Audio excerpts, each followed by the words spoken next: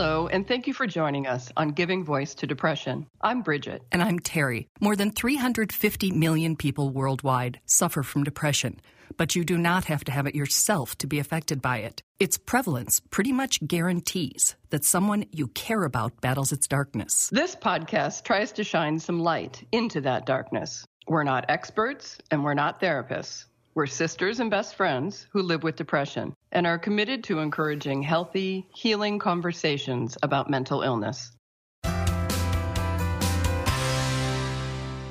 Hello again, Bridget. Hi, Terry. I am so honored that once again we're able to talk with someone today who has never really spoken about his depression or shared his story, his lessons, and his hopeful message of recovery. He's also sharing some of his original music with us today. Singer and songwriter Matt Steady is giving his voice to depression for a very interesting and self-empowering reason.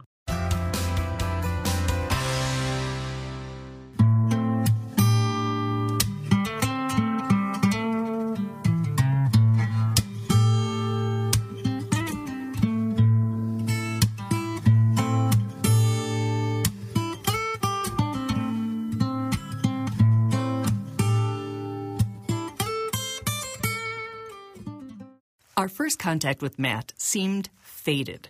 We heard some of his music online, liked it, and tossed out the question, hey, is there any chance you've written a song about depression or feeling hopeless? Or better yet, about battling those feelings? And he had, a song called Black Dog about depression. So we said, we'd love to talk to you about the song and your experience with depression if you're willing to share. His reply really surprised and intrigued us. Matt wrote, I'd just like to say that I saw your message and that I recoiled in horror at the thought of sharing with you. Not exactly the response we were hoping for. But then he continued, sometimes you have to do uncomfortable things to grow as a person and to help others. So I would be up for a chat or an interview or whatever if you are. Let me check. Yes, we are recording. How are you? I'm really well, thanks. Yeah. Thank you for doing this. Oh, you're welcome. It's good to step out your comfort zone every now and again, isn't it? It is. That's my hope. I'll try to make it easy. Is depression something you don't talk about often? No, I don't think I ever talk about it, really. No, interesting point. So if you have not talked about depression before, why did you accept my invitation? Because I didn't want to. Huh. That's me, I'm afraid. If I realise I don't want to do something really, really strongly, then that means I need to do it. I can't let that control me. I need to, whatever it is, I need to reclaim it, gain the ground back, and show it I'm boss. And with that, we were off and running. Matt said he was about 30 when he first experienced depression. He was married and had the first 2 of his 4 kids. We did lots of fun, interesting stuff, and really, work was good, home was good. There wasn't really anything I could put my finger on that was a problem. As a bona fide member of the Been There, Hated That Club, he now knows depression does not need a reason. I had no idea that I actually had depression.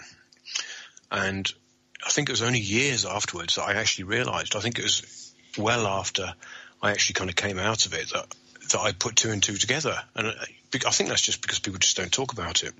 I'm a fairly intelligent chap, and you can hide it pretty much most of the time. But the point is, you didn't want to do any of the normal stuff. You just ended up doing it because that's what you do.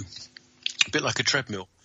Mm-hmm. You don't enjoy the treadmill, but you get on it and you just do it. And that's exactly what it felt like, to be honest. But the best way I can describe it, I don't know if you've ever seen Train Spotting. Yes. And there's just this one magical scene. I don't even know if anyone else would remember it, but he's sat there in a pub at the table, and he's just sat there, and everyone else is going around in fast motion, and he's just not moving. And that's what it felt like to me. It felt like I was just sat there in slow motion while everything else was moving around me. It was a really tough time, especially because I had no idea what it was. And that first experience that you didn't recognize as depression, that was 13 years ago. How long were you in it?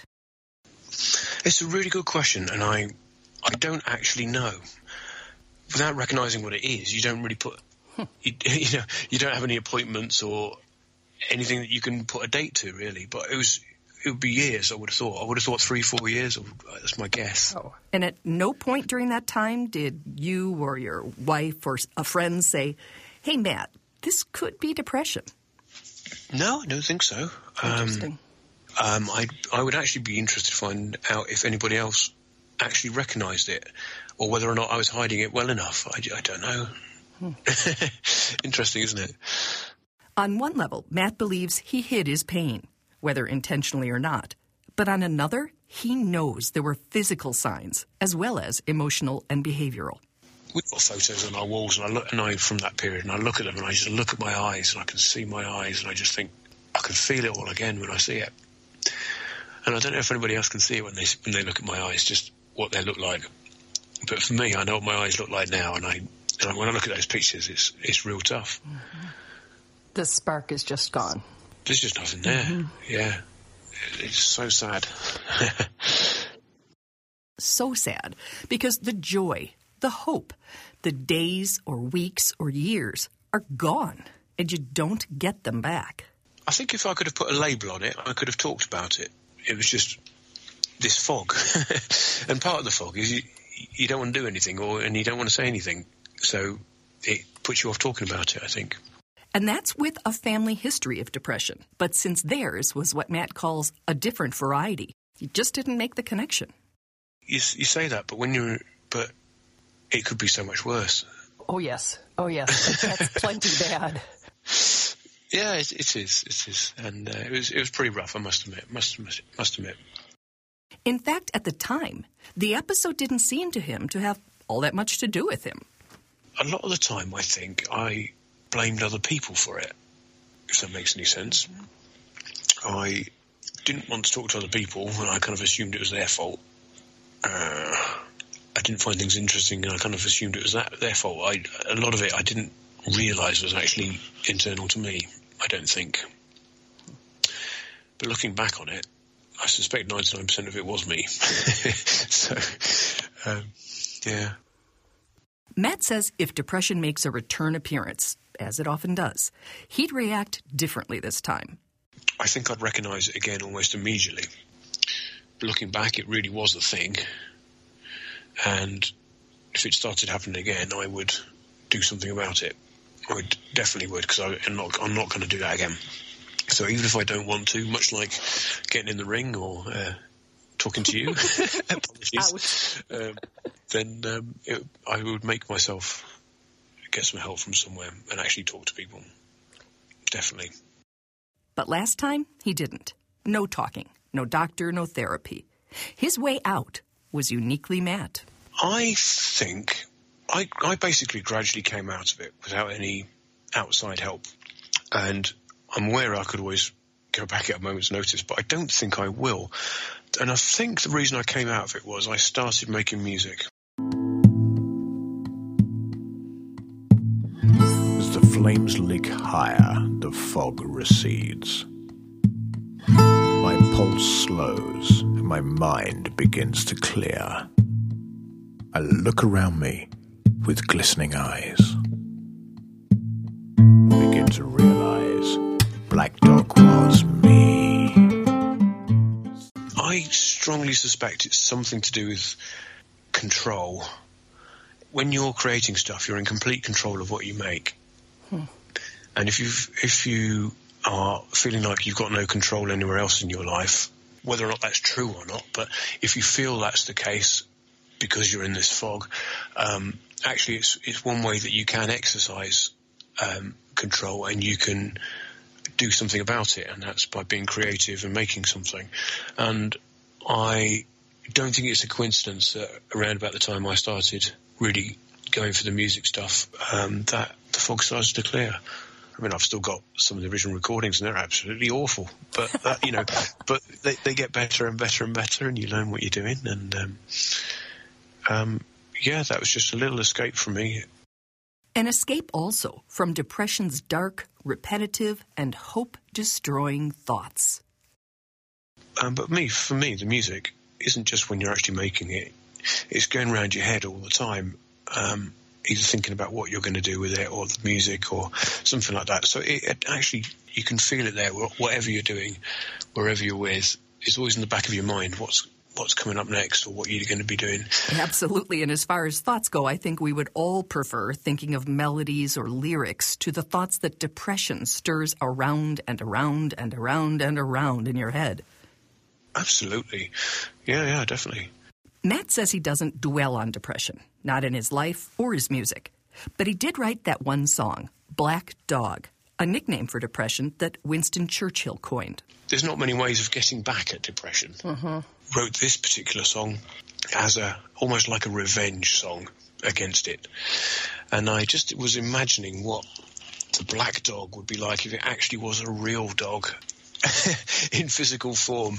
And I would kind of almost imagine, some horrible creature from a horror movie. Black dog is coming for me. Blood red eyes and teeth like a knife. Feel his breath on the back of my neck. Been stalking me all the... But in both the song and his life, Matt faced down depression and made his way back to light and love and hope. And he really, really wants to communicate that recovery is possible for anyone still struggling. I'm really pleased you had me on here, and I'm glad I did it. Good. And one thing I really do want to say is it is possible to come out of it.